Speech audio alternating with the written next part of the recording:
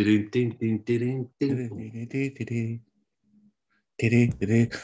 so Labra, what happened with the thing, man?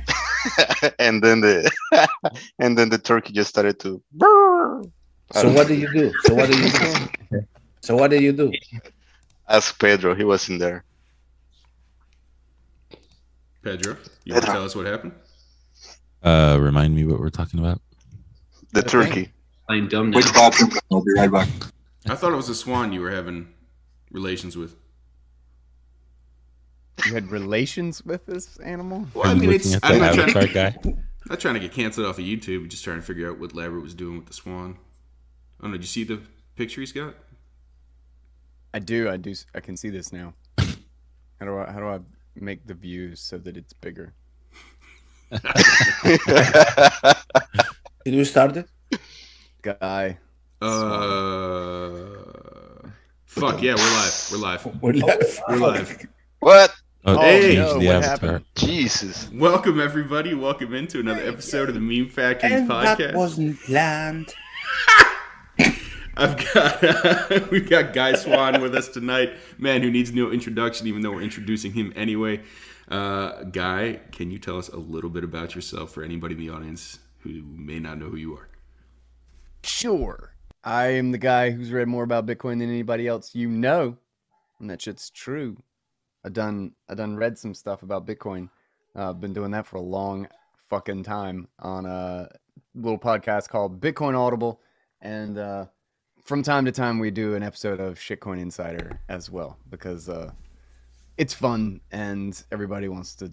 Hey, you gotta dabble in. You gotta play in the shitcoin, just a little bit. You gotta have some fun. Yeah, that's what I do. I do that, and I post a bunch of angry libertarian stuff on Twitter sometimes. That you certainly do.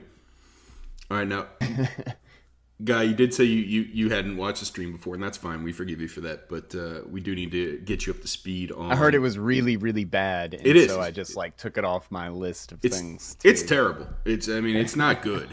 Part of the reason it's not good is that we don't have sponsors. So part of the reason they really do up the game. So part of the reason and part of the way we were able to fund this adventure is that we have interesting sponsors that only pay to be advertised on the show if the guest reads the ad copy. I have sent you via DM a copy of the ad. If you wouldn't mind rolling. Oh, are we starting here? We're starting right now. Oh, okay. Absolutely. I'm reading an ad. It's cold to read. This moment. It's cold to read. All right. Then anybody you know. Bitcoin Audible read 581. Hi, my name is Guy Swann, avid reader of all things Bitcoin and your average meme enjoyer. You know what really grinds my gears? People moving around freely between cities and states in their own country. First off, this is our country. We have proven time and time again that people are incapable of making intelligent decisions for themselves about where to go, when and where they can eat, how they can spend their money, and with whom they can socialize. Centrally planned democratic socialism is the only way to ensure equity of outcomes for all. And it's time we started to get serious about regulation of movement and spending habits to guarantee the safety, security, environment, and future of all people on the planet. To this end, I am endorsing my favorite company, TrackBase. TrackBase is the only company that makes an ID recognized around the world so that government agencies can have a single standard and database to use when kicking folks out of hospitals, restaurants, or enforcing movement bans on citizens whose credit or social scores might connect them with terrorist activity. Their primary product, the Overreach ID, can be used as your debit and credit card, driver's license, and passport. To get a free download of me reading the terms and conditions, head over to guyswan.com and use the promo code Lebensraum. Also available on compact cassette. Hey! Thank you. Thank you very much. We're getting I paid sold now. out pretty hard on that one. TrackBase. Track We- based is a tough We each sponsor, get like man. 8 sats from that, so we appreciate it. It makes the show No. run. Really, Well, that's worth it. That's worth it. You went all in. he did. He gave us the full treatment. That equality of outcome that you referred to means death. I think that's what history shows us. Yeah, death. Well, you Yeah. know, track base is they have high goals. You know, track base is where it's at. Shallow graves. Everybody dies together. All right, you want to start? You want to start heavy? You want to start light? What do you think? Let's start light. We've got a question in the chat from Susie. Okay. Guy, if who would you want to narrate your audiobook? Oh, I'm gonna narrate my audiobook. Unless I'm dead. Then okay, for the sake of the question, what?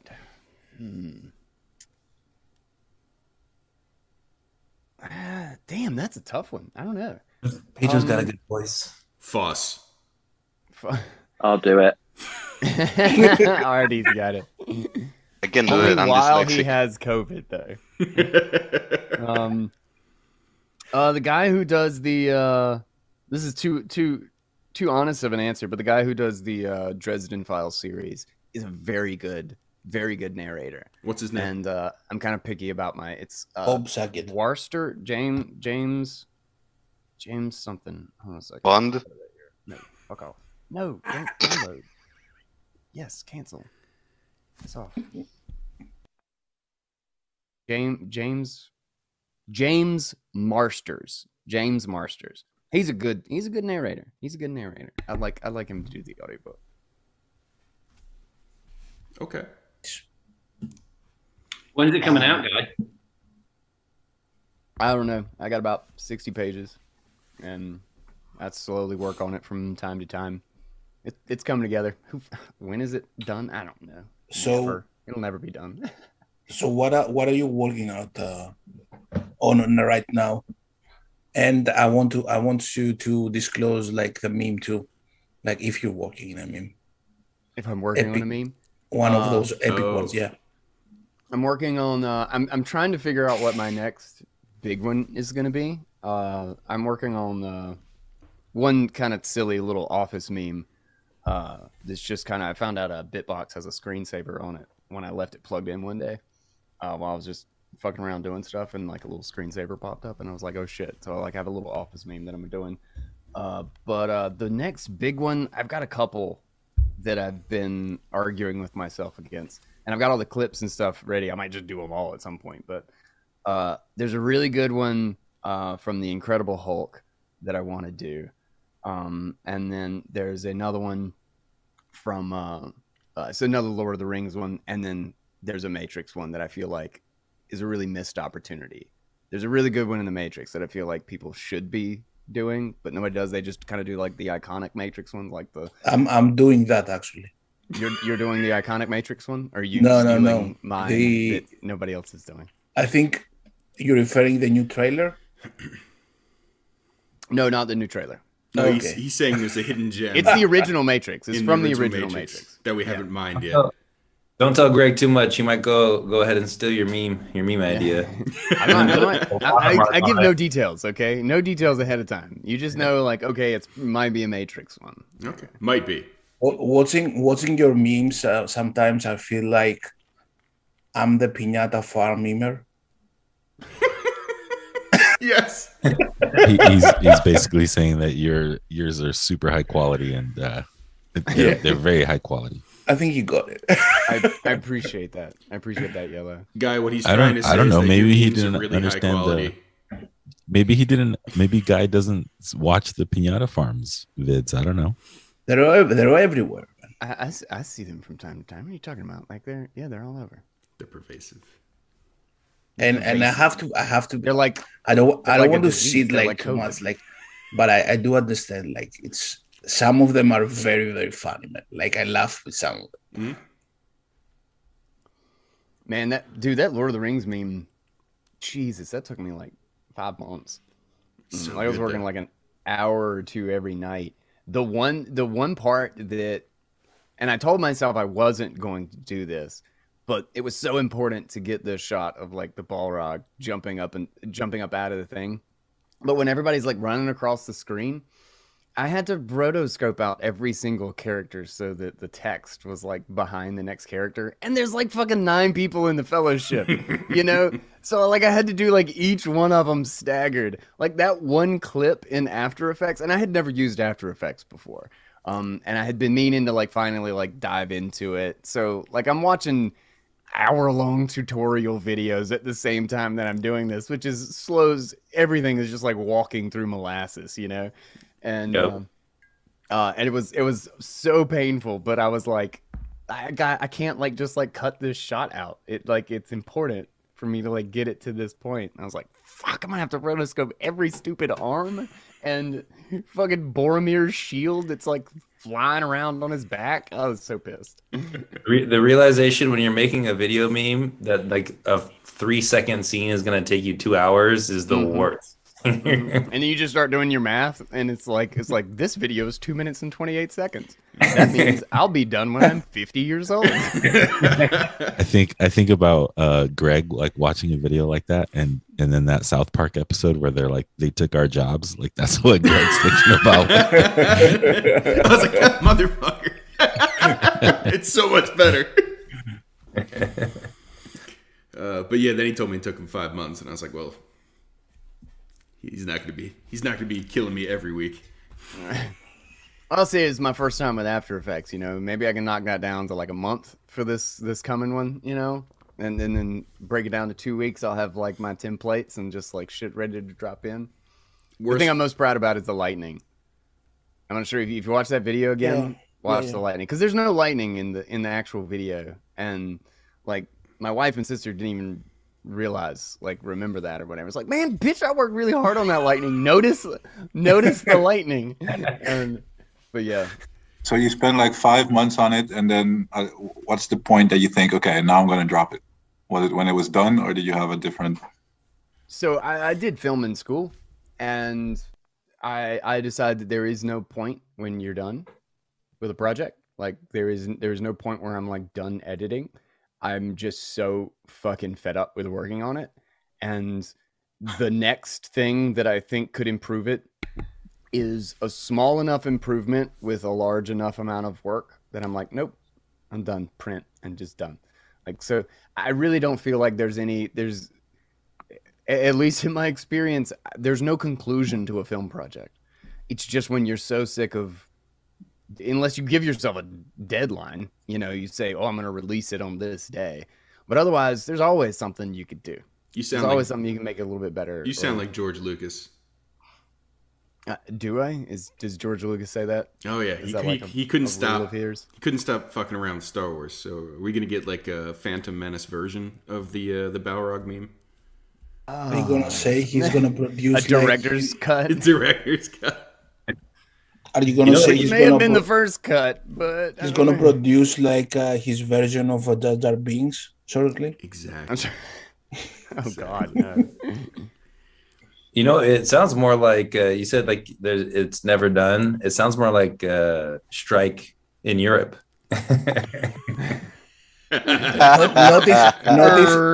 Notice how now, like after so many times, he laughs at his own joke and nobody laughs. You gotta laugh. You gotta laugh before everyone else does. That's key. God damn you gotta be the first to laugh. You gotta, you gotta race. Yep. Yeah, I'm curious. I was getting this question for you on Twitter a lot today. How many swans do you think you've murdered at this point? Oh God. And did you get any geese in there? At least 112. At least. And I'm sure there are a few geese. I don't really, like, after they die, I just leave them there, you know? So like I don't really gotta go investigate. Like maybe it's a swan. Okay. But you know, and I'm sure there's some geese in there. You know, I'm not perfect. I can appreciate that. And you know, speaking of not being perfect, you know, I appreciate that you're killing swans and geese, honestly. I can't stand them. I don't like them. They're annoying. Labra, you can't put Labra in a room with him. You see what he does with him. But on the subject of weird. on the subject of being a good member of society, I know you've been talking about that recently and the narratives surrounding being a good member of society. I was hoping you might be able to expand on your thoughts on that a little bit. Oh, Jesus. Are we talking about killing swans, or are we talking about COVID and vaccines? We're talking about being a good member of society and what Minding that your means own- to you and how that narrative is also being driven today. Minding your own damn business. That is what it means to be a good member of society. Respecting someone else as a human being who has their own choices, their own issues, their own risks, their own problems, and leaving them the fuck alone. And if you disagree, just disagree and get the fuck over it. Grow up. We're adults. Disagree and walk away. But if you become like a violent, petulant child who beats everyone over the head every time that they don't make the choice that you expect them to, that makes you a bad member of society. That makes you a destroyer of society. And we have a lot of that going around. Like what? Jesus Christ. The mandates, the it's almost painful to even say, like, the internment camps, like in Australia. Like three kids. One of them was like 13. It's like 13, 14, and 17 or something like that, were their ages. Escaped. Like, literally escaping the Australian internment camps. And they put up roadblocks. They started searching everybody's cars, looking for these kids. After they found them, they all tested negative for COVID. And they're back in the internment camp for punishment for leaving the fucking internment camp. Like, I just, God bless it. I don't, like, it seems like a really bad movie script, what we're going through right now. Like, what's happening in the world. It just doesn't seem to make sense. None of it computes to me. And there's no logic. There's no sound logic behind any of it. I don't know. Don't get me. Why'd you fucking bring this up? Why'd you bring this up? You know I was gonna get like ridiculous. No, it's a good topic. Like the crazy part. It's not that the crazy part is that the governments are doing it. It's that like so many people are falling in line and not making noise about it. I mean, not just not making noise. They're like advocating for what's happening. That's the crazy part. Yeah. And I think it's because, you know, we're kind of in this weird, and maybe this is like the normal state of things. Maybe people are like this, but I really kind of think this is taught. Like, this is learned behavior. Is particularly if you just look at like government schooling and how we're taught to listen, like just trust whatever the authority says. Like, you don't question anything. Nothing in school is discovery. Nothing in school is really learning. It's memorizing what you are dictated. And one of the biggest goals of school is to make sure you can get people to stand in line, do what they're told, and not question what the quote-unquote truth is. And everybody is led to believe that there's just a textbook that you go to that has all the answers. And that there's, like, I talk to normal fucking people who are like grew up with me, and they think there's nothing left to discover. They think that like just all the answers are there. That they have like no hope and no passion for, like, normies are awful. Like they're so sad. And I just like get so depressed when I like go talk to normies. And I'm like, what are you fucking talking about? Like, this is the most exciting time to be alive ever in the history of the world. There is a literal ocean of information and knowledge available to us. And there are like, truthfully, there are more things to discover today and explore today than there ever have been in the history of the world, because technology enables us to explore more and further than we ever have before. The scope of what we could even think about trying to figure out is 1,000,000 times bigger today than it was a fucking 150 years ago. Less than that. Not only do we not have zero things to discover. We have everything to discover, everything to explore. And there's people who are just like, oh no, I don't know, you just look it up in textbook and you get a job with the government and have a good pension plan. And I don't know. It's just, I think there's a degree of learned of obedience, of forced obedience, this beating it into us that we just do what we're told and we listen to the person who has the answers and they are the expert. And then we get roped into this system and we forget how to put up boundaries. We forget how to say no to people. You know, like we just like kind of blindly accept those things around us. Like people start like encroaching on us. And I think there's so many like personal problems where people are just like, oh, I'm in an awful situation and my job sucks and my relationship sucks. And all of it was just because like they went forward in their relationship instead of saying no when it wasn't working. Because they were like, oh, I don't want to hurt anybody's feelings. It's like, so you're going to fuck your whole life up just because you don't want to say no to your parents about doing this degree or going to college or marrying this person? Like you're going to marry somebody to fix your relationship? You know, like this is common. This is like, I see this all the time when I talk to people. And it just baffles me. Like people just don't have any boundaries. They're just reactions to the world. They're not people. You know, like they've just let themselves become this thing that the world beats on, and then they identify and figure out who they are. They identify with what they're a victim of, with what hurt them and what their biggest pain is, rather than their hopes, rather than what they care about, rather than any sort of meaning in life or a goal to accomplish something in the next 10 or 20 years. It's just like, oh, I don't know. I'm just a victim of X. Like who goes through life thinking that they're just a response to some bad thing that happened? Have you read Viktor Frankl, Man's Search for Meaning? Frankl? No, I don't know that one. So Frankl was a sounds familiar. Prisoner of war. He wrote a book called Man's Search for Meaning, and in that book, he says that. I mean, you're talking about this stimulus and response, right? Mm-hmm. And how the unthinking masses just go along, and that there's very little thought and what have you today. And he talks in that book, you know, he went to the depths of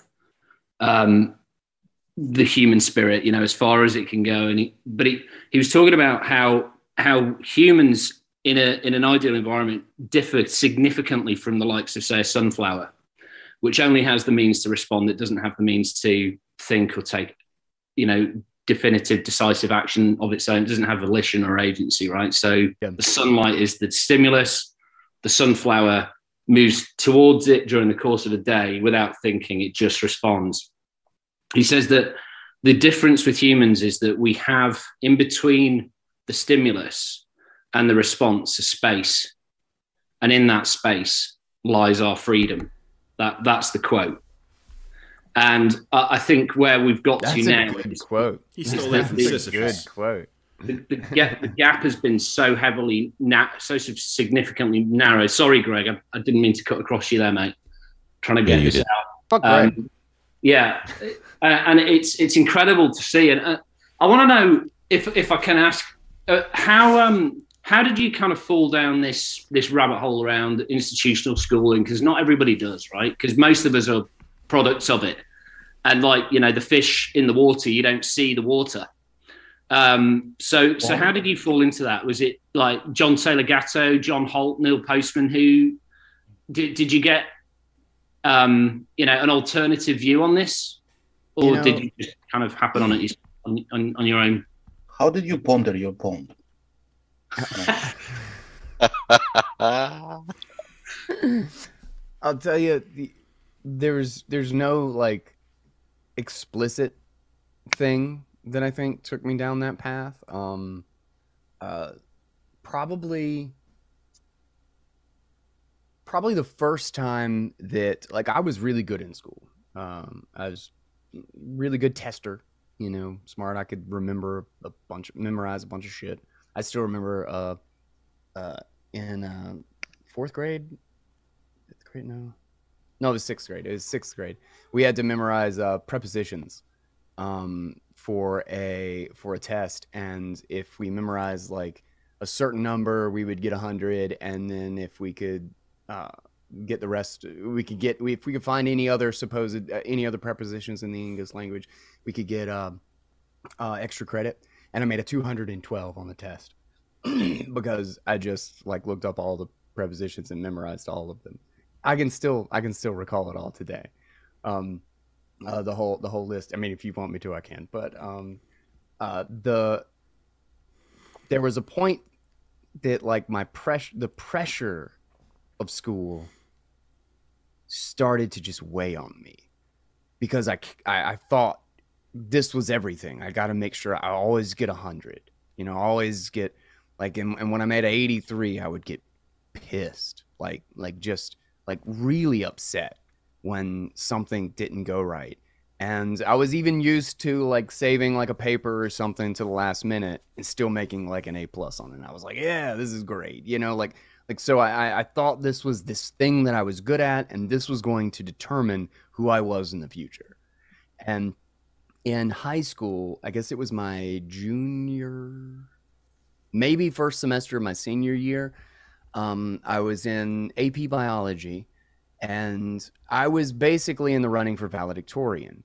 And I was like, okay, and it was like everything was like stressing me out. And my biology teacher, I ended up making like a 78 on a test, and I can't even remember why. I can't remember what the situation was, but it was something that like felt out of my control at the time.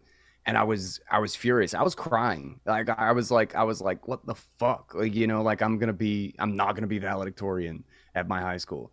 And my biology teacher, who is just a straight cool ass guy, just solid dude, and kind of has that like loose feeling about life. You know, I'm just kind of like going about my life.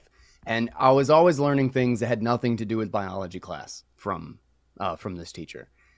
And he sat me down because I was like starting to get upset. And he was like, you know how many times somebody has asked me what my grades were in high school when I was looking for a job or trying to accomplish something in life? I was like, no, I don't know. He's like, never. Like right now, this feels like the center of your world. This feels like everything that's important. But the second you get out of here, nobody gives a shit. And we kind of just like had this like 20, 30 minute like heart to heart there. And I was just like, it was like this revelation. I was like, I can't think of anything that I know of outside of school in which that is true. Like he's speaking the truth, you know, like this is not going to be like, I'm not going to put this on my resume.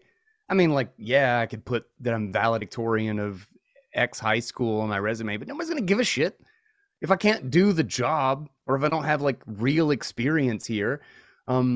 Nobody cares that I did high school good.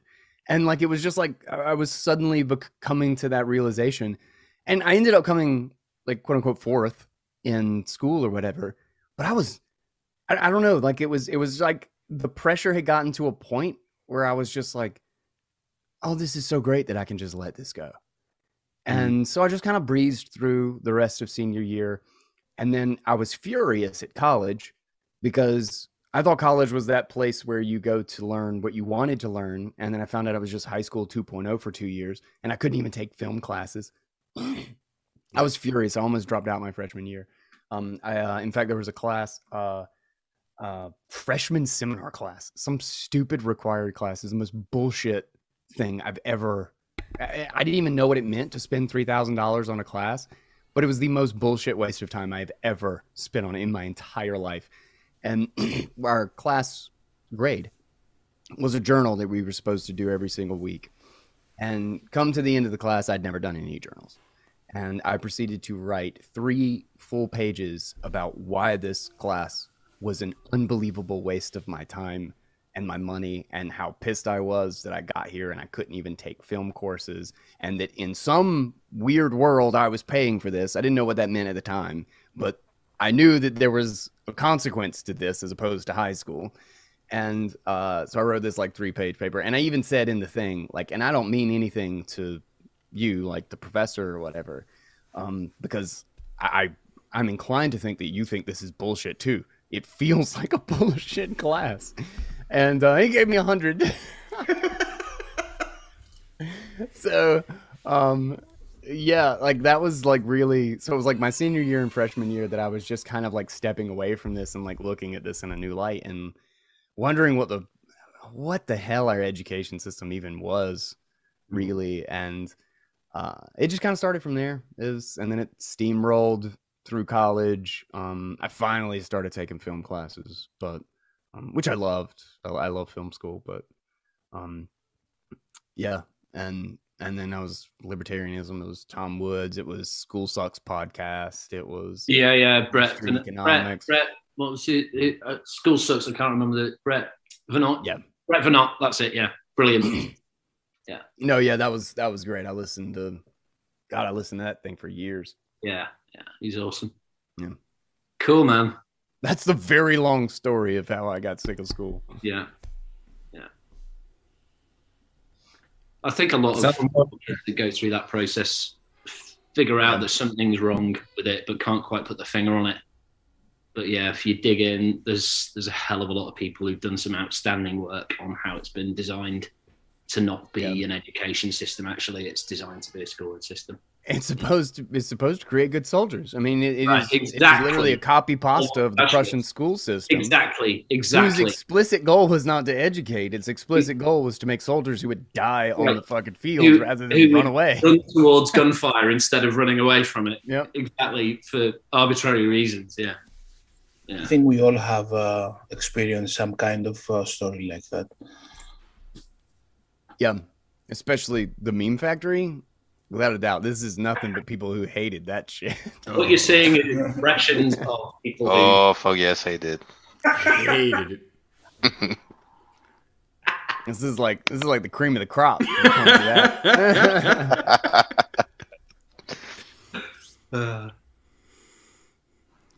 It's a revelation. Everybody here. Whoops, I'm muted. So what the hell have you guys been up to? What shows have I missed? Which one should I watch? To start off with. These are all test streams, by the way. Yeah, they're all test streams. Oh, okay. So none of them actually exist anywhere? You're in the middle of a test stream right now. Yeah, I got you. I really enjoyed David Bennett.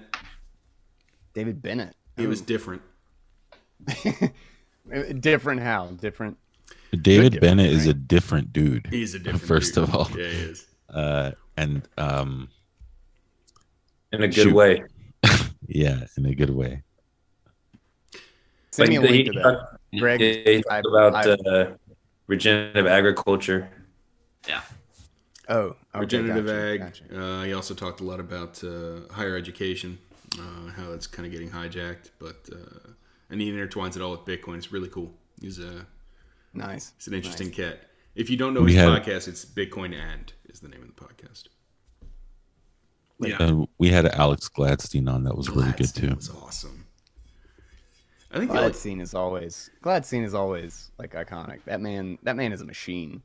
He works overtime for Bitcoin. Seriously. Interesting to hear him pitching Panoptichip. I didn't think he'd read that. Well, his other option was a little worse. Yeah. I forgot about that. Did you give him a choice? Yes. No. We sent him the milder of the two ad reads. We voted on that one. We didn't vote on yours. We just fed but you Greg yours. sent it in during the stream. He gave him a sneak preview during the stream as well. Nice. So if you want to read it, he was like, no, I can't read that. I can't do that. I can't be on record saying these things. Exactly. Yeah. I have to go to China. That's not. It's not okay. Oh God, it was bad. It was bad. If it's a really good joke, which would be the point, I might not come back from China. Yeah. All right, guy. I got one that's gonna get you rambling. Unless you sound like Sean had something. I did have something more, it's kind of switching up gears towards Bitcoin. Obviously, no one's read more about Bitcoin than you, That is and true. that is true. And I love hearing that. Every time I'm just like driving in my car late at night, I'm like, okay, I'm going Bitcoin Audible. This is the one. And that's actually serious. What are you doing driving at night alone? Listen to Bitcoin Audible. That's what he's doing. Yeah, you gotta have an excuse to listen to Bitcoin Audible. I can get out of the fucking house and go somewhere and listen to Bitcoin Audible. Yeah. People are bothering me in my house right now, so I gotta get out. No, so there's a lot of people talking about the new Bitcoin bond from El Salvador, and I'm not sure if you've been able to take a look at that, or if you've listened to Preston Pish talk to Samson Mao and to Adam Back. I just listened to that today. I've got that one in my list. Yeah, I've got that one in my list, but I haven't really dug into it yet. Well, even just kind of off your first, whatever you've been thinking about it, I'm sure you've thought about the Bitcoin bond. To me, it seems like, we always say like, okay, Bitcoin is disrupting this, it's disrupting that. People have been saying, oh, Bitcoin is going to be the new bond. And to me, it almost seems like Bitcoin's like replacing, it's like making the bond market like a second layer of Bitcoin. Mm-hmm. If you know what I'm saying, like if you're starting to have these bonds 100%. That are I agree with this. Greg is I disagree. Shaking his head no. Yeah, I'm shaking my head no. We'll talk. We'll get there. Okay. Yeah, and so I just kind of want to know what your thoughts were, because you have the Lightning Network, which is a second layer, but it almost seems like the bond market, if you get to this point where every bond is backed by Bitcoin or many bonds are backed by Bitcoin, then it's almost like a second layer of Bitcoin. I'm not sure what your thoughts are on that, or what your thoughts are. I want to know why Greg is shaking his head no. He's contrarian. How's it? Yes. But also, no. In the context of financial layers, any sort of derivative is a second layer. No, it's not like a second layer to the Bitcoin network in the context that like it's a Bitcoin smart contract, because it's a legal contract. It's just a bond. That makes sense. It's no different as a bond. However, right? So Bitcoin is the base of the new economic system. Yeah. As the bond market is kind of the base of the current economic system. You could argue it's gold. But I mean, I don't know. It's not gold anymore. It's not gold anymore. It's bonds. Right. Bonds are the reserve. They're the risk-free they rate. Replaced gold. Yeah. Bonds used to be a second layer for gold. Right. They used to be promises to pay gold.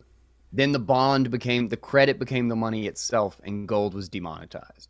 And we're just kind of continuing to witness the ongoing demonetization of that. But yes, I agree with that. The corpses on puppet strings. Yeah. Yep. No, can you even call it the bond market anymore if it gets transformed into a Bitcoin bond market? Yes, they're derivatives of Bitcoin, but it's not a second layer. It's still technically a bond. Right. And in the context of like, I'm kind of going back to like Nick Batia's layered money like framework. Yep. Is that a second layer does not have to be a custodian is a second layer. A Cash App, Strike is a second layer. Lightning is a decentralized, hold your own keys, a sovereign second layer if you're using it directly. A custodian is a centralized custodial second layer, right? But still, it is a second layer. It's the ability to, it is creating a Bitcoin derivative that you can do other things with.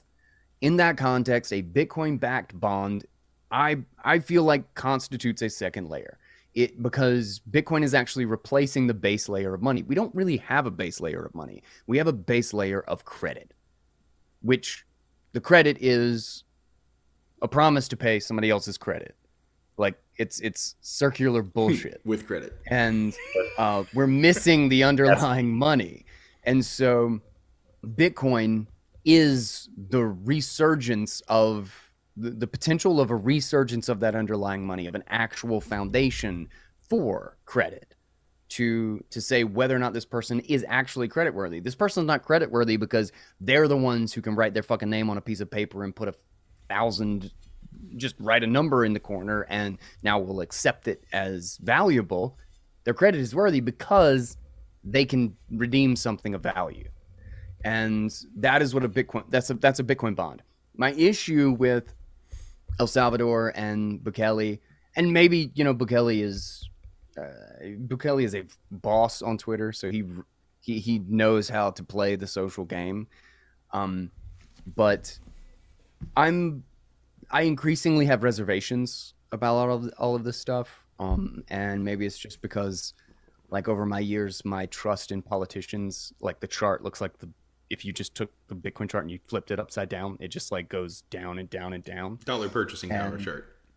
And I'm exactly. And I'm increasingly worried about attaching ourselves to anything in politics as something as defining of Bitcoin. And El Salvador feels like this thing that El Salvador's fate right now and Bukele's choices hinge a lot of importance on Bitcoin. Kind of feels like, and it's not all of it, like the whole thing could go up in flames and it wouldn't be the end of the world for Bitcoin. Bitcoin would survive. It does. It's done this multiple times. But it kind of feels a little bit like a Mt. Gox situation where we're hanging a lot of the culture on the success. Like, if Bukele goes straight dictator, we're going to look like asshats. You know what I mean? And Bitcoin could very well still be a major player in minimizing the damage done by somebody in that situation. I don't get what kind of negative impact to Bitcoin you're seeing for if Bukele goes full dictator. I'm talking about in the context of the culture and the social wave. The price is a response to the acceptance and the appearance of Bitcoin as valid, I guess you could say, or as legitimate. And Mt. Gox was essentially this moment where, Bitcoin is dead. It got hacked. Like, the big thing that was Bitcoin and the volume and the liquidity of it, the market of Bitcoin, died. People literally thought Bitcoin died. It was a hell of a couple of years. Bitcoin was unaffected. Like, the actual network, fine. Everybody's good. It recovered, and we came back from it. But a lot of people had to get through this wall of like, wait, so Bitcoin isn't dead? Like it really did change the perception of where Bitcoin was and what it meant in the world. And that could happen again. I kind of expect that we'll probably go through that again. It will, no matter. Oh, sorry, what? I was saying we've been through, drug dealers. We've been through Mt. Gox. We've been through a lot. It's about time. It's about time we get dictator checked off. We already got coal on our back. So it's like, let's get the dictator thing in there, and we'll get through that too. And I'm thinking more than anything, right? Like, Bitcoin, as far as a finance, like, if it's gonna become the world reserve currency, I mean, maybe I'm way off here, but I think, like, obviously I play basketball, so I always think, like, okay, people that have changed the game. I always say this: people that changed the game in basketball, like Steph Curry is currently doing. They had to play the game, and then they changed the game slowly, or like a Shaquille O'Neal changed the game because just how dominant he was. And I think that's the same thing with Bitcoin. Bitcoin is coming in to like traditional finance, and it's changing the game, but it has to play the game first. It has to play the bond game. It's got to play. Michael Saylor's got to come in and put it on his balance sheet and say that it's just an asset. It's just this. It's this. He knows that's bullshit. Yeah, he knows. Yeah, because it is an asset, right? It's an asset. He's coming on in a few weeks. It's an asset. I'm just saying he was towing the line like crazy on that one. Yeah, like, it's an asset until... Tell him I know the game he's playing. Just tell him I know. Guy knows. Yeah. Well, we'll tell him. We all know the game. We all know the game. And it's an asset until the U.S. dollar isn't the world reserve currency anymore, until it truly frays away. And then you have Bitcoin. And then you have all this infrastructure, this like ecosystem of Bitcoin that's already been built, and it's being built right now. And so that's kind of how I look at like the bond market. It's like this Bitcoin bond is this first bond that's, that's being backed or whatever by Bitcoin, but it's not going to be the last one. And it's the first iteration of it. And it's going to slowly change the bond market and how we look at bonds. And it's probably going to shrink the bond market in all likelihood, because just like what you're saying, guys, it's all based on credit. And we're going to get back to being based on real hard sound money. No, I totally agree. And I don't mean to diminish what it means to have a Bitcoin bond from a sovereign, like from a nation state. Like that is a huge deal. Like no matter which way you turn that thing, that's a big fucking deal. And what's funny is that, like, if you look at like the bond market is really where I think Bitcoin is going to, like when we talk about like Bitcoin eating somebody's lunch, I think it's going to obliterate the bond market. We have in the last like 50 or so years, we have an insane bull market in bonds that historically has never existed. Never. The public didn't buy bonds. Like rich companies didn't store their money in bonds. Like if you look at like back when kind of the heart of the gold standard was taking place with Second Bank of the United States, and like we were between central banks. They were like short periods of time before the Federal Reserve really just like kind of stuck us in the nuts and hooked on, and we couldn't get rid of those fucking assholes. But if you look back like towards like the 1850s to the 1900s, the only time like the amount of bonds that like the normal like the public owned was zero. Nobody bought bonds. Like you didn't buy government bonds, you bought gold. The only times that actually went off of zero was during war. Like they would run, like the government would come around and they beg people to buy bonds, like, and it goes up during the Civil War, and then it goes up, it crashes back down to zero. Everybody sells them. Nobody wants to hold that shit. It's just governments that buy each other's bonds and stuff.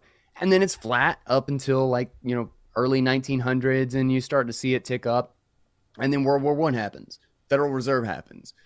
But now we've got this like massive, it's the global reserve is somebody else's credit. That's stupid. It's so stupid. And we have found ourselves in this $10 market that shouldn't actually exist. It doesn't naturally exist. It's due to the lack of a sound money that can actually serve our purposes and be decentralized enough to not be capturable, which is what gold was. It was decentralized creation of money that could not be decentralized, stored in a decentralized way, and therefore the entire market could easily be captured because all you have to do is capture the storage. And that's what happened with government. This is actually this kind of there's like a whole chapter on sort of this idea in Seventh Property, actually, Eric Yake's book. Like so when you look at like reintroducing Bitcoin into an inflated and such an absurd market, what you're going to see is like the decatrillions of dollars that are in bonds just flood out. Like once people realize that Bitcoin is money, that it is secure, sound, like base layer money, the only bonds that will be meaningful will be the ones that are backed by Bitcoin. The ones where they say this bond will pay you Bitcoin, because nobody's going to take credit on its face anymore. Like we are literally walking through the age of like, oh yeah, everybody's credit is bullshit. Like that is what we are living through. Nobody's going to come out the other side going like, yeah, give me $2 trillion in your fucking jackass promises. No, no. They're going to like this. The only way out of this is if we find some sort of foundation of value. If we don't have Bitcoin, there's no escape valve on this shit. It's just gonna like implode and eat everybody. It's remember when utter mess that we Christine are in. Lagarde said that out loud? Yes, that was one of my favorite moments this year when Christine Lagarde said that something to the effect of escape valve. It's an escape valve. Yeah, she said there's an escape valve now, and we can't let people have it. Basically, there is escape. No shit. They will use it. There's an escape. They'll use it. That's what it is. There's Oh this my guy. god. Months ago. Okay, next. Okay, my next meme. I gotta find this video. Somebody find that shit and DM me. Get in, guys. Doug, DMs. I don't know how I missed that. All right. I know we're I mean, getting. yeah, that's just cat out of the bag. You don't escape from a free and 100. fair system, right? She fucking knows. She knows. Madame. Yeah. Queen. I know. Hell no.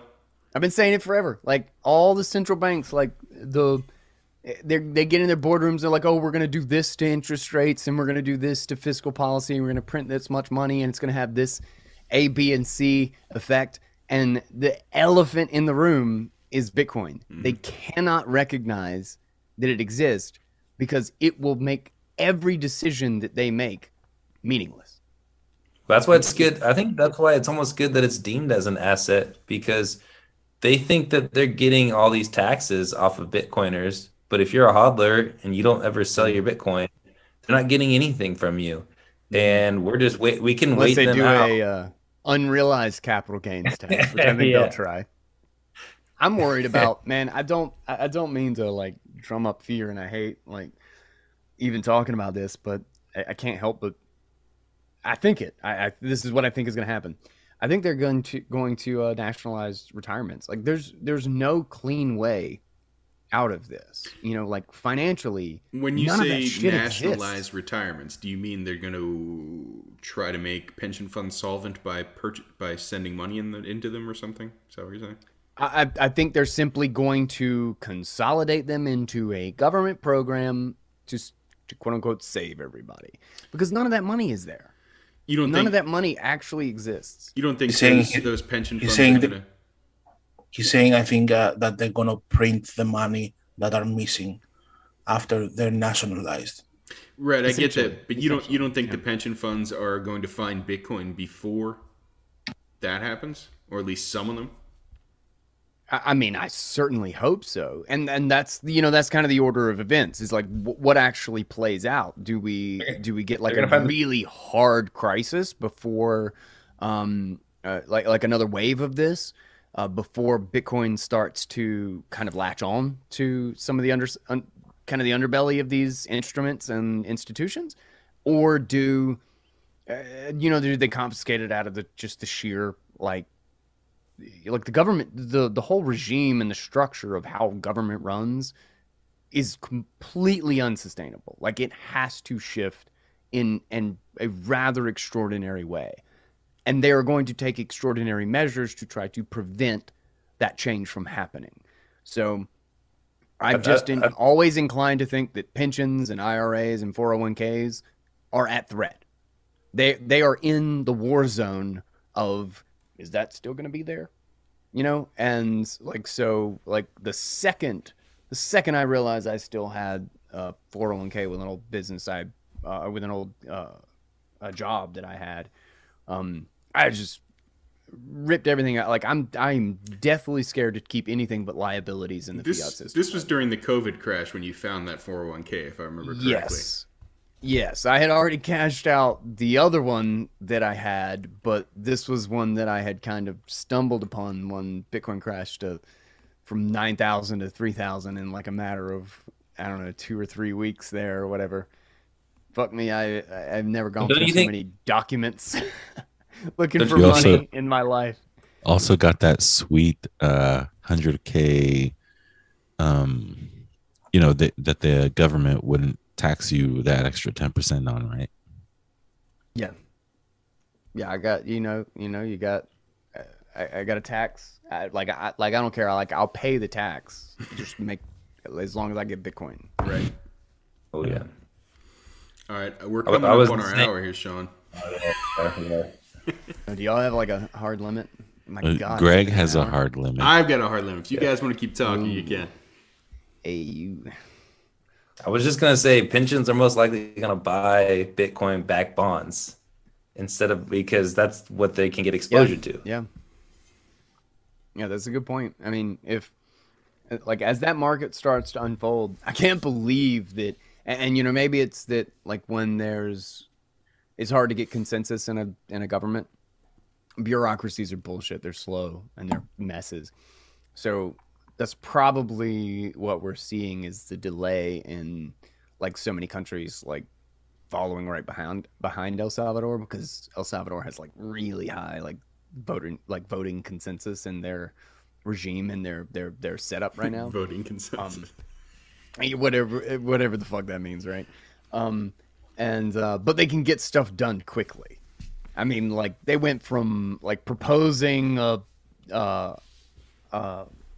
legal tender law to like voting it in like a week or something like that, and then it was instituted in like 3 months, and they had a service that everybody could log. Like governments do not move at that speed typically, you know. Like usually it's like, oh, I'm gonna vote something in today, and maybe in 6 years there will be some. After we spend $137 billion on it, there will be a broken ass website that looks like it's from Microsoft Office 1998, and then we'll start to build off from that. After I gave my cousin a cool $1 billion for the HTML work on that. So that's usually how fast things you really go. feel. But I think we're going to see a lot of governments follow up on this, you know. And one of the interesting things is that you could, like a Bitcoin-backed bond could happen quicker than legal tender, than like sometimes even like issuing like legal changes, because it's a financial framework, you know, like you can have your bond backed by anything. So there's some really interesting things of just like being able to create a financial instrument, and then a government start putting a bond, Bitcoin or something on its balance sheet, just as a thing to pay off a loan. El Salvador, we go on one good rally, you know, this thing doesn't crash to $30,000, which I just don't suspect. I mean, I'll be trying to throw as much damn fiat as I can. But if this thing rallies from here, you know, like we get a little bit of sideways and consolidation, and everybody's like, oh my God, I don't think it's actually going to just plummet to zero right now. And it starts to grow again, goes to 70,000, 100,000. El Salvador isn't going to owe shit to IMF or World Bank. They will be one of the first, second, third world countries that's constantly at the whim of the World Bank and like IMF bullshit, like constantly in this cycle of debt to pay off the next debt to just build the thing that they're being told to build. You know, make sure you put a bunch of solar panels in this spot, and they'll actually be running their own shit. They're going to pay off loans to the cartel of centralized global finance, and just like not be a part of it anymore. How do you think one they're rally? One rally makes that. Sorry. How will the cartel react? Have you read John Perkins? Read who? What? John Perkins. Yeah, Confessions of an Economic Hitman. Oh yeah. Well, no, actually, I have not read that one. in full. I know sections of that, and that is actually on my list. I think I have. You not read it? That book is like 30 pages long. I've got a Wait, signed... is that one only 30 pages? No, is that it's really that short. I'm just... No, it's a bit longer than that. I met him about 10 years ago at an event that Max and Stacey were at as well. And it's a great book, phenomenal book, actually. He was an absolute scumbag. You know, jury's out on whether he still is or not, but he wrote a book saying, look, this is what I did and I feel bad. And it's an outstanding book. Yeah, it is. And, you know, the fact of the matter is that I'm just going to say it because a lot of people will be thinking it. This cartel is dirty as hell, and they play dirty, and they don't give a shit. They don't have any value on human life and democracy. In fact, you know, even though I'm sure we all share very similar thoughts on democracy as a model for governance and what have you, but even that, they don't have any respect for it. How will they respond? And I ask this despite the fact that I have a lot of hope for what's happening in El Salvador, and there's so many damn eyes on it. So many eyes on it. that it would be hard, much harder. You know, they can't pull the same kind of shit that they did on like Salvador Allende and various other leaders that were disposed of when democratic votes didn't go the way that the cartel wanted them to go. But what do you see happening, Guy? Probably buying Coinbase stocks or something. Right. So you just think they joined the party? That's how. That was me. That was me. That was yellow. That way. Yeah, I know, man. Not yet. Not yet. That is not what they'll do to begin with. They will. I mean, just like they are now, they'll issue tons of statements and they'll write these elaborate economic reports about how dangerous El Salvador's situation is, about how risky what they are doing is. They will downgrade their credit to as low as they can send it to discourage people from buying their bonds or being involved in them at all. That's what happened to Sailor. Same thing happened to Sailor when they were buying. Yep. Yeah. This par for the course is this is a playbook really. And they're going to demand payment immediately of any of the other loans that they have from the IMF or World Bank. They're going to come and be like, well, since you're playing in this risky speculative game, you're going to pay off everything that you owe us immediately. I mean, that's where the situation right now is in oh shit, what was the country? It wasn't South Africa. I don't know. China just got an airport, like got the only international airport in some country. You know what I'm talking about? Yeah. It was in Africa. It was in Africa. I can't remember the country. It was somewhere in Africa. I can't remember either. But that was basically like they're calling their debts due, right? They're like, pay us. And they're like, oh, we don't have the money right now. And so they give them their international airport. They'll do that. They'll do that to El Salvador. They'll try to choke them off financially. They'll start putting any sort of tariffs or any sort of like attempt to remove their ability to move money around in the in the global financial system, because that's what they've done. That's what they've done forever. Like this is how they've colonized a third of Africa. Yeah, these are the tools they've used, and they're going to keep using that tools. But the beautiful thing, yes, they're very good at it. But the funny thing is that like none of those tools will work if El Salvador is leaning on Bitcoin. You can't choke them off financially. Yeah, people want their Bitcoin. If people are buying their bonds for Bitcoin, they're not gonna give a shit about the downgrade if the Bitcoin is there. Of the bunnies is saying it was Uganda that had to give up their report. Uganda, okay, but it's not going to work like they think it is because it's not working in it's not in the same environment that it's been. And so they're going to use all their old tools in all the different ways they know how to use those tools. And it's going to not work instead of work because Bitcoin is there. And so it'll be really, really interesting to see. Yeah. I'd love to be a fly on the wall when they have that realization. That they're gonna become a sovereign nation. That's what's really happening. They're truly becoming sovereign. When they are cut off from the financial system completely, when like any sort of crackdown like really comes down, and then El Salvador is able to move or do some sort of deal with someone for $10 billion, $15 billion because they just sent Bitcoin. Somebody in that boardroom is going to piss their pants because they're going to realize that their capital controls, the fact that they are the center of the financial world no longer matters. They're not the center of the financial world. The center's moved. They're a part. They're a part of it. And the center has moved to a new place. And everybody watching that, the outcome of that, there's going to be so many countries in South America, in Africa, like all over the world who are going to look at that and they're going to see an opportunity. Yeah. For better or for worse, for bad or for good, they're going to see an opportunity. They're going to see that the regime, that the monolith of the modern world is weak. Yeah.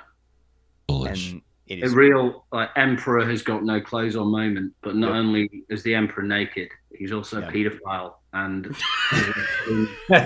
Jeffrey Epstein's flight logs. I was going to Epstein Island at least 17 times. Oh shit! I love when you come on, Mike. 100%, 100%. And they are all going to take the opportunity. That's the thing. Is that when the focus is on A, B, and C, D through J is going to be like, holy shit. Now I've got an opportunity, and now they're busy spending resources fighting these other people. Now is the time to do it. It's all going to come to a head at the same time. And the game theory is going to be incredible. Game theory is going to be crazy. Man, game theory should be the only thing you teach anybody up to the 8th grade. Yeah, right. Exactly. Fucking amazing. Yeah, it's gonna be a wild ride, man. It's gonna be messy. There's some shit. There is good damn reason to be scared. But fuck, it's gonna be exciting. It is a phenomenal time that we are living through. It really is. You know, an unprecedented innovation in sound monetary terms, set against a backdrop of history literally replaying itself, right? Early modern history replaying itself in front of our very fucking eyes. We have an absolute ringside seat. We have an opportunity to engage and participate and to change things one way or the other. It is an incredible time to be alive. Scary as fuck, but as scary as it is, and as easy it is to be hopeless. Everybody knows that picture of everybody heiling Hitler or whatever in the audience, and there's the one dude. Yeah, I think we have a lot more of those one dudes. Yeah, for sure. I think we have a lot more today than history is used to. And they're connected. Yeah. Like I think the degree of hopelessness that we feel, while still actually being able to find our community and the people who understand and we could talk to about this. Imagine not having the internet. Imagine being in a neighborhood in Nazi Germany and thinking you're the only motherfucker who thought that. And literally anybody who stands up and says anything different goes to jail. Imagine how fucking alone you would feel. We don't have that problem today. I don't feel alone. Like, it sucks, and I feel hopeless at times. Like, shit's getting really bad, and like, what do we do about it? But I get people DMing me, what do we do about it? And I'm like, oh, there's another one. So, there's something there. There's something there. And then to have this tool to defend ourselves, like, I could delete everything. I could wipe all this shit and walk out of this country and have most of my Bitcoin on the other end of it, and that is just something that's never been possible before in the history of the world. That is remarkable. That is absolutely remarkable. And there's zero chance, that does not change things in a very significant way. Yeah. And, it's just time at this point. It's just watching it play. Yeah. It's funny. I've got a book called Black Hole Focus, and it talked about, and I've seen this mentioned on Twitter as well, completely separately. But this is where I first heard it in this book, and it's an experiment that was done with rats, and it's a bit gruesome. So forgive me if there's anyone who's a little bit squeamish, but they did an experiment where they put rats in a bucket of water, but the lid, the height of the water was, and the height of the lid of the bucket was too high for the rats to be able to get out. Oh yeah. You heard of this? They put the rats in, and if the rat couldn't get out, it would swim around for about 15 minutes and before it would give up and drown. I think they'd take the rat out before it died, but they'd pick it out, dry it off, put it back in, and it lasted, I think it was about 270 times longer. It would swim for a couple of days, right, before it gave up. So the first time, when it was a helpless situation, the rats would give up in a fairly short space of time. But once they had the idea of what rescue yeah. like, or what hope, they had hope, right? And that hope provided them with a fucking superpower to carry on going. And I think that's what Satoshi's given us. I'm not sure if this is the same experiment, but I've read about essentially the same concept being tested. Yeah. And it was a large pool that was just deep enough that the rat couldn't touch the bottom. Right. But then underneath the water, they made the water so that you couldn't see it. Like just somewhere in it, they made like a little mound of sand so that they could stand up. And is this a copy pasta? This is a copy pasta. And they would swim around. And in the first thing, they would have like that little mound so that the mice or whatever would like find the island, and they would stand up on it. And then they afterward they would put them in one that had no island. Yeah. And they would swim for like 3 to 5 times longer. Yeah. Than the rats or the mice or whatever that were in the vat that had no island. Yeah. Like they would learn to give up. And the one who found the island, even for a second, would learn to never stop looking. Right. Don't stop. And believe it. You're absolutely right. Like that is Bitcoin.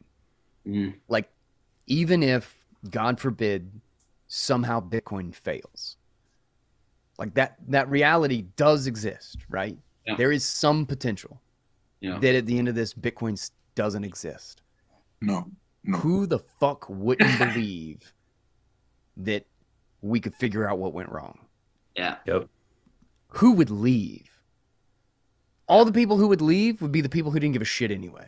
Yeah. They were just there to make a buck. I'm not going anywhere. My shit's still going to be Bitcoin audible. And we're going to figure out how the fuck it went wrong. And we're going to fix it.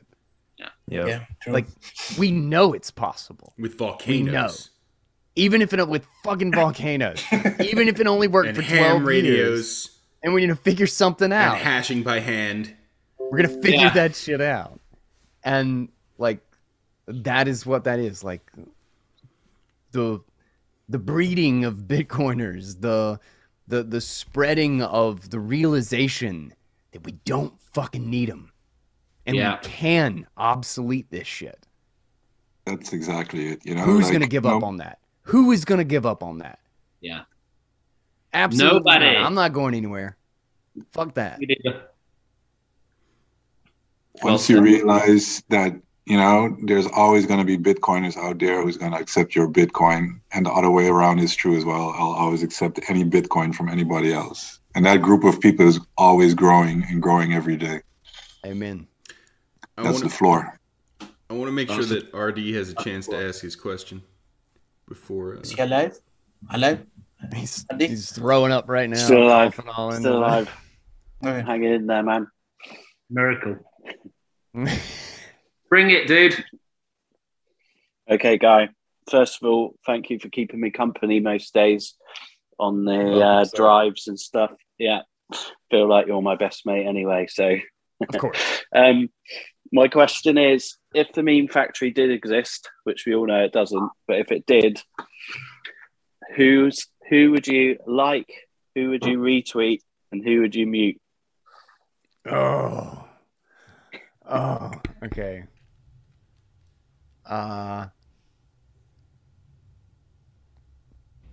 God damn.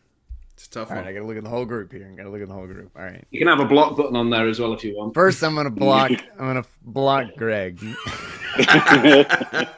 First things first. Perfect. I'm gonna like. I'm pretty just kind of like out there with my likes. This have to like I would like everybody's stuff, and I would retweet probably Yellow because that man is just a little bit like just the right amount of psycho. Genius. You know, like psycho. Just the right amount of like not there. You know. That's so accurate. I'm laughing. What makes you say that? What are you talking about? That's a new one, Guy. Oh, brilliant. That would probably be it. All right, so you blocked me, you retweeted Yellow, and who did you like? I liked everybody. Everyone. That's bullshit. Artie and Pick Big somebody. Sean would probably be at the first of the list. They're the ones that I think like I think I see them most. I don't know. See, I see MTC a lot. Like, I don't know. I gotta see, who do I follow? Who do I follow? I feel like Also, I don't know if you I don't know if you have that idea, but when are you like making voiceover for GPS for the cars? Yes. Not yet. That would be hilarious. I haven't done that yet, but I should. When are you doing voiceover for GPS? Does anybody have a GPS anymore? Like for a fucking car? Yeah, it's built into your mobile. You can do it Bitcoin for wallet. Google Maps, right? Yeah. He'll get it. We're in Europe. We also don't have strike, so. I know. Nah, I'm not gonna say. Do I follow all y'all? I do follow all y'all, right? Yeah, okay. You I'm probably trying to figure follow out- Laura I'm trying to Huddle figure 2 out or if the 3. reason You I might not see be some following of the y'all right more Labra than Huddle. others is because I don't follow you. Hold on a second. Labra. Oh my Labra gets god, you've got deleted weekly. copycats. I'm on the 10th account right No, now. they're not Labra copycats. Huddle. You just get banned a lot. Oh, okay. Is that what it is? Yeah. Then When you maybe t- I don't follow. When you tell Steve Hankey to fornicate, Labra with hold himself. all caps. Half of Twitter's server are all the Labra accounts. All right, guys. There will only Okay, be I think I got 21, everybody. so. I think I got everybody in here. I think we're good. Do you want to All right. leave our audience with any closing thoughts this evening? Buy Bitcoin, man. Yeah, Listen yeah. to Bitcoin Audible. That's always good. I guess it's shit. Like we're living through some weird ass times. And the internet has been a special kind of place in all of this because it's in some degrees seems to have accelerated this. The ability to technologically control someone, and the fact that this smartphone in my pocket is also tracking me and keeping tabs of who I'm talking to and who's near me on my Wi-Fi network. Like people don't even realize Google has all of that information for like Android phone or whatever. Like every single time there's another Wi-Fi connected device, it pings you, and it has a fucking like searchable network for all of the Wi-Fi networks that are pinging you right now. Like it knows where you are at all times, 100%. And even if you cut your Wi-Fi off, you've got like 2 other different like types of networking that are sending out communications. We live in some crazy ass times. But at the same time, these technologies are enabling a weird new era of freedom that hasn't really been present before, that hasn't been possible before. And the idea of being able to lock value behind information, that the information itself is the value, is fundamentally going to change the world. This is the extension of what is happening in the digital age. We're still babies in this new era. We're still barely breaking through whatever the fuck this new phase of stuff is going to look like. But we have a responsibility, and maybe we're realizing how important that responsibility is and how important the decisions we make leading up to these situations, how much they really do matter. Because we've made bad decisions. We've done nothing but make compromises, and now we're watching the payoff. We're watching the debt come due of those compromises.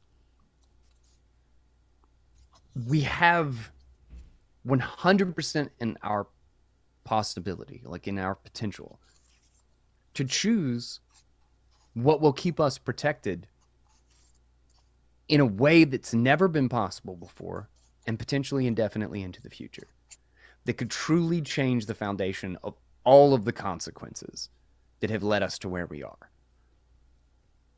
And we could evade this psychotic surveillance state future. We could literally just kind of like walk around it like, oh shit, that would have been a bad idea. Let me just turn around this fucking intersection and not hit this motherfucking car. We could actually do that. But we actually have to learn, use the tools, share that shit, and be convicted. We have to know that what we're doing is the right choice, and we have to not be afraid to tell our fucking neighbor.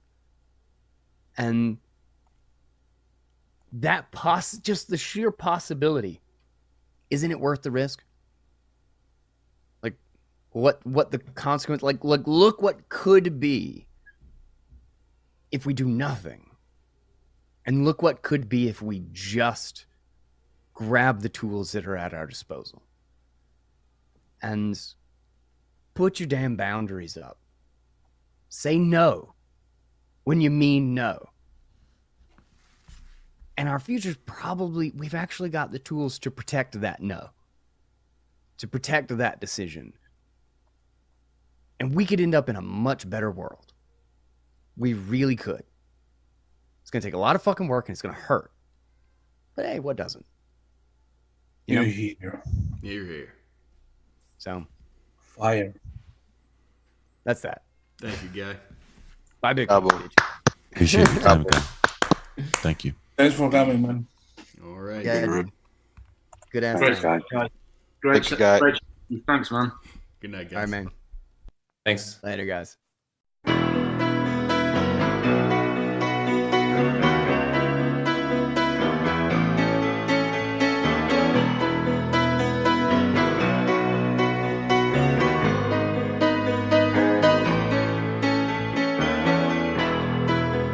Just a small town girl living in a lonely world. She took the midnight train going anywhere. Just a city boy, born and raised in South Detroit.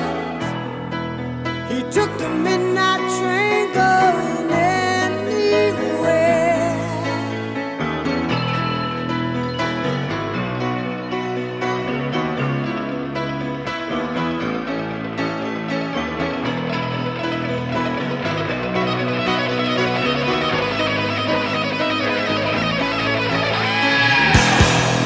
A singer in a smoky room, the smell of wine and cheap perfume. For a smile they can share the